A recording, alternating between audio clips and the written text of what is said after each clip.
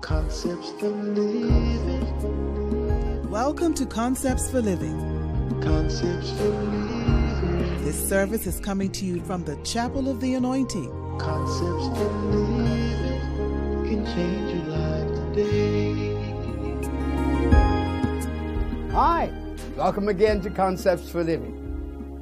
Biblical principles for contemporary living. I trust that you will stay tuned because today you're going to be blessed to get some insight about what it means to be a Christian. Stay tuned.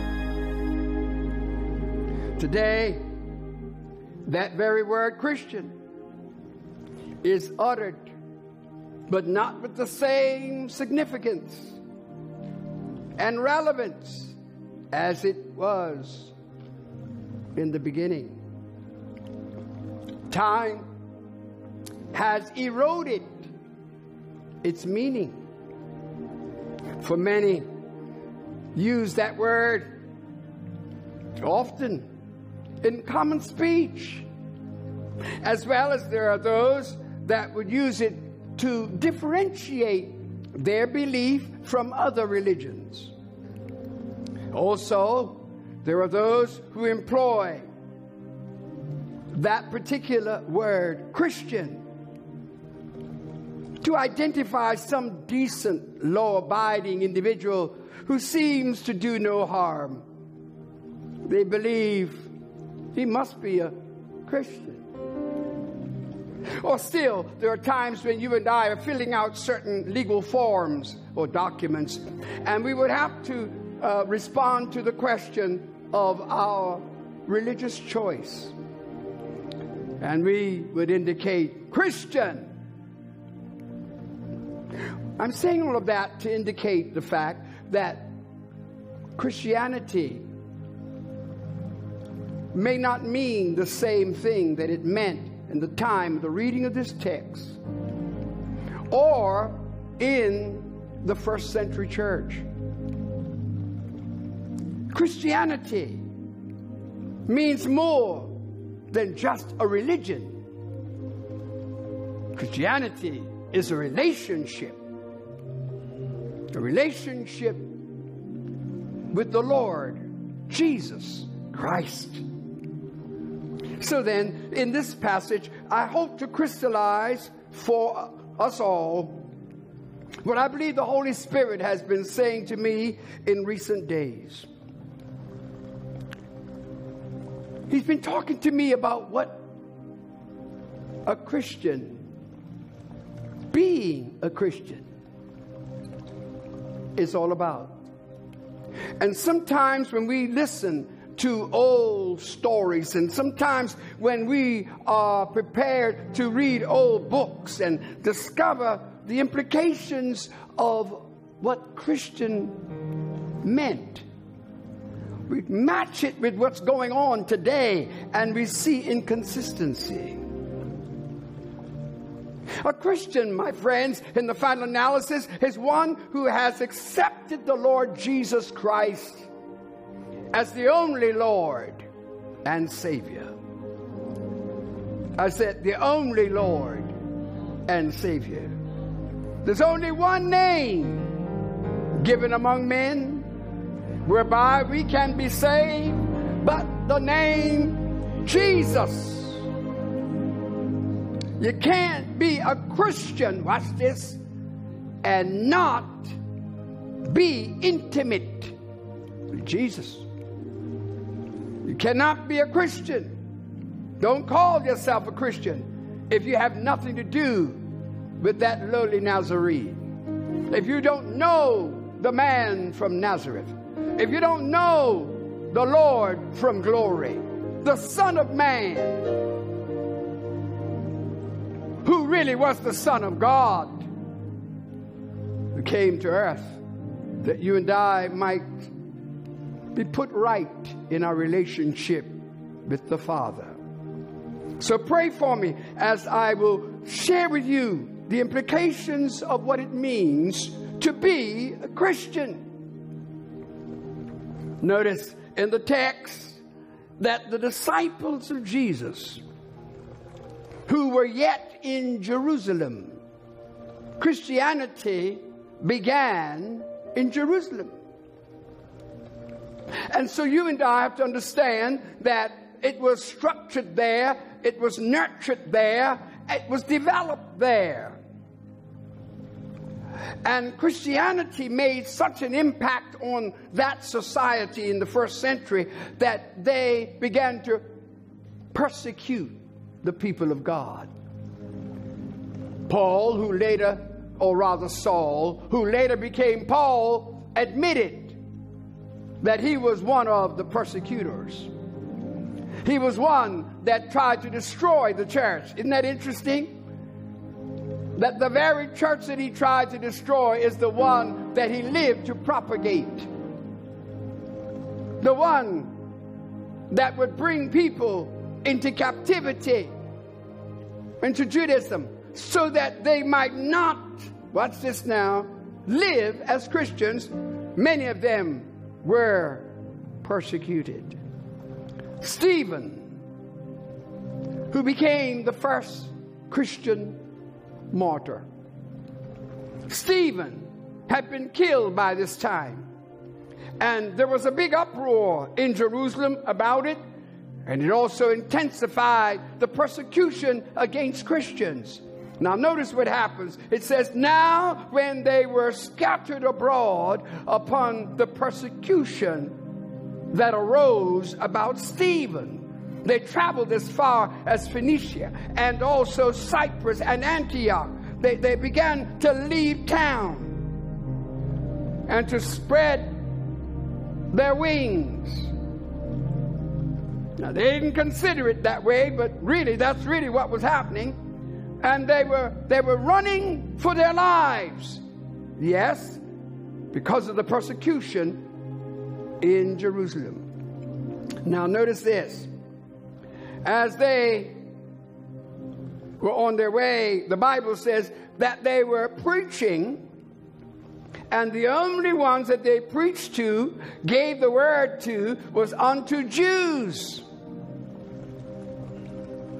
So they were still hanging with their kind. They were acquainted with those who were Jews who had become Christians, but now they are more focused on the Jews only. But it's all because of the persecution. Stay with me. The persecution was really a way of God getting them out of the routine, out of their way of doing things, out of the old familiar territory, out of this attitude that you only talk to the ones who look like you, act like you, even might have the same nationality that you have. But God, I said, God, now I know his ways are not our ways, and we get confused sometimes because we can't believe that God would do certain things, God would permit certain things, until we get behind the scene and discover that God is doing something. Very much like we are today with COVID-19. Many feel as though God is asleep, or that he is more distant now than he ever was. But you may discover that God knows what's going on. And you and I have to understand that many times when certain things happen to us, we are so quick to feel as though God has deserted us. Watch this now. But like the eagle, when she wanted to get her eaglets to fly, to leave the nest, she would go and actually pick thorns and bring them back to the nest and put them in the nest so that the young ones would not find it easy to exist in the nest. And not only that, but she would flutter over them, disturb them, frighten them until they begin to fall out of the nest. And when they fall out of the nest, then she has the opportunity to teach them how to fly. 3 points. Number 1, the persecution. Number 2, the procreation. And number 3, the proclamation. Those 3 words will encapsulate the truth of what it really means to be a Christian. In fact, what does it mean to be a Christian? I said just now we have to understand persecution. Somebody ought to say something. I said we need to understand what persecution's all about. Because what you may discover is that persecution is a push. I said persecution is a push. So when things start coming against you, why don't you just now look at it as a push? And by the way, you can carry a baby for 9 months and brag on the fact that you even know the sex of that baby and all that kind of stuff. Ain't nothing going to happen until you get on a table somewhere and they're going to tell you, one more push. Amidst the pain, watch this, amidst the pain, the push. You didn't get that. Amidst the pain, the push. And that's why you have to understand that to be a Christian means that you, just like a woman who has been impregnated and getting ready to give birth, so you too are in a position with one more push to see new life, to see birthing. Somebody, I'm going to take a moment and just celebrate you. And I'm going to say, yes, you are in the midst of giving life. You are getting ready to push out something. And to do it, it's going to require that you understand that pain is only a part of the process.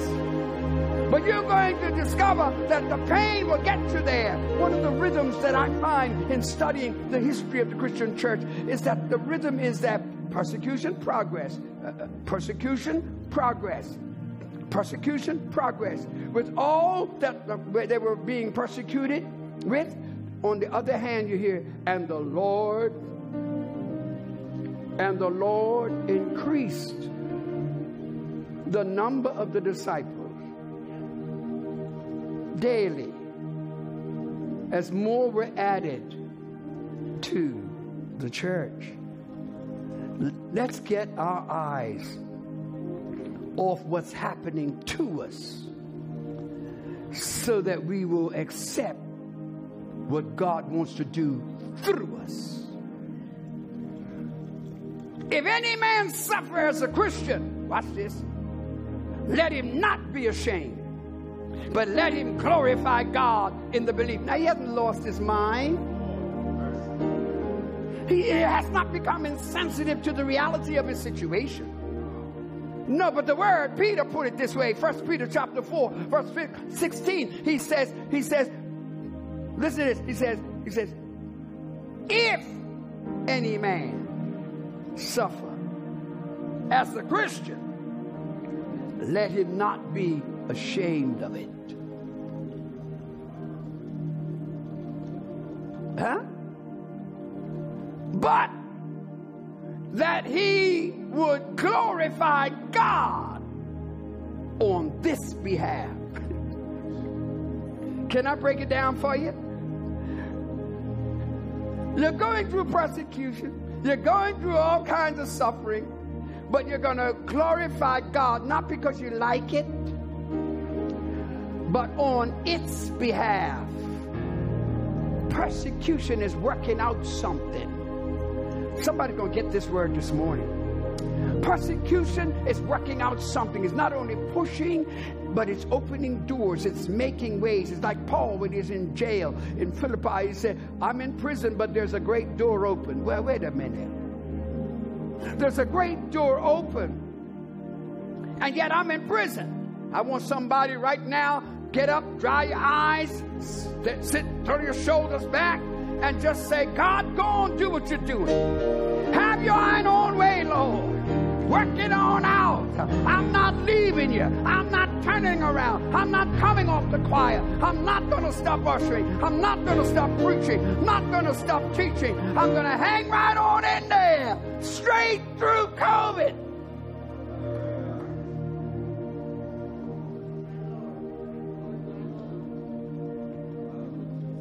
Hallelujah. Hallelujah.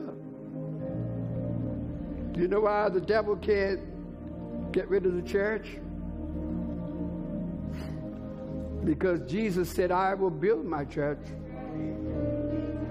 and the gates of hell shall not prevail against it. Watch this. It'll never cancel it out. Isn't that something? It will never wipe it out. No, you can't kill it, because it was built with a death-proof guarantee. When everything else fails, the church will still be here. Everything that is going wrong in the world, the church is still here. And when it's all over, the church will still be the church. That's what it means to be a Christian. It means to be attached. It means to be associated with that which cannot be destroyed. Hallelujah. And all of that, as many believed, all of that, and great growth came to the church. So then, why? Because of the procreation. Number 2. Being a Christian implies that you have been recreated. You have been born again. You have been recreated. You've been born again. If any man be in Christ, he is a new creation. All things are passed away. Behold, all things have become new. You don't become a Christian just because you shake the preacher's hand. You don't become a Christian just because your mama, your mama's mama, and your granddaddy's daddy before him, and all of them were in the same church, and I'm a Christian too. No, it's a personal affair. We may be a family, but everyone is born individually.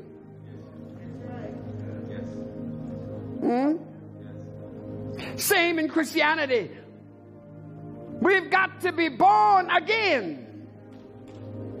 And you can become a new creature in Christ Jesus. The biblical doctrine that we know as the law of first mention. I'm going to read something right now. And I want you to get this. It's important. It says, verse 26, it says, and the disciples were called Christians first in Antioch. Wait. The disciples were called Christians. You can't become a Christian without being a disciple. A disciple is one who follows Christ. The disciple is one who is a student. He's a student. He's a student. He's being taught. He's being nurtured. He's being developed under Christ. Because that's what disciple means, a learner. They became what they were called Christians. And you know, when we look at it, it says, and they were called Christians where? In Antioch. But when? They were called Christians first. The first time. And this is why I say we go back to the law of first mention. It's because, have you noticed that the first of anything has a special place? Anything.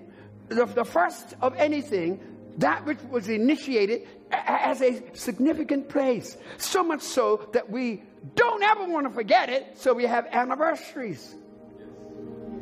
That's why we celebrate anniversaries. We celebrate anniversary because we don't want to forget what happened way back then. So then, this is why it's important for us to consider how we were procreated or recreated. It's because we remember what we were.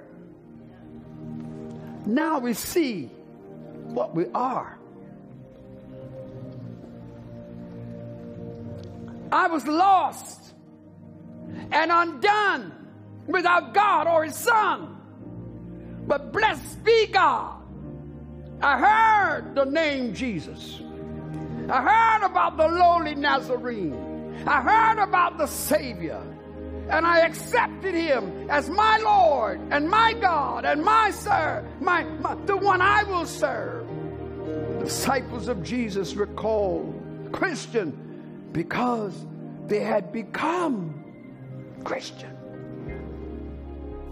Well, I sincerely trust that you've been blessed, informed, and empowered. What it means to be a Christian. Understand persecution. Number 2, be prepared to be procreated or born again. Then, of course, the proclamation, not just a name, but how to live up to the title, the anointing. The anointing is Christ in you, the hope of glory. Boy, I'm so excited about this message. It has helped me, it's blessed me to reaffirm, be Christian. So until next time, when I shall come to you with more biblical principles for contemporary living. May God bless you and yours. Concepts of living. Concepts of living.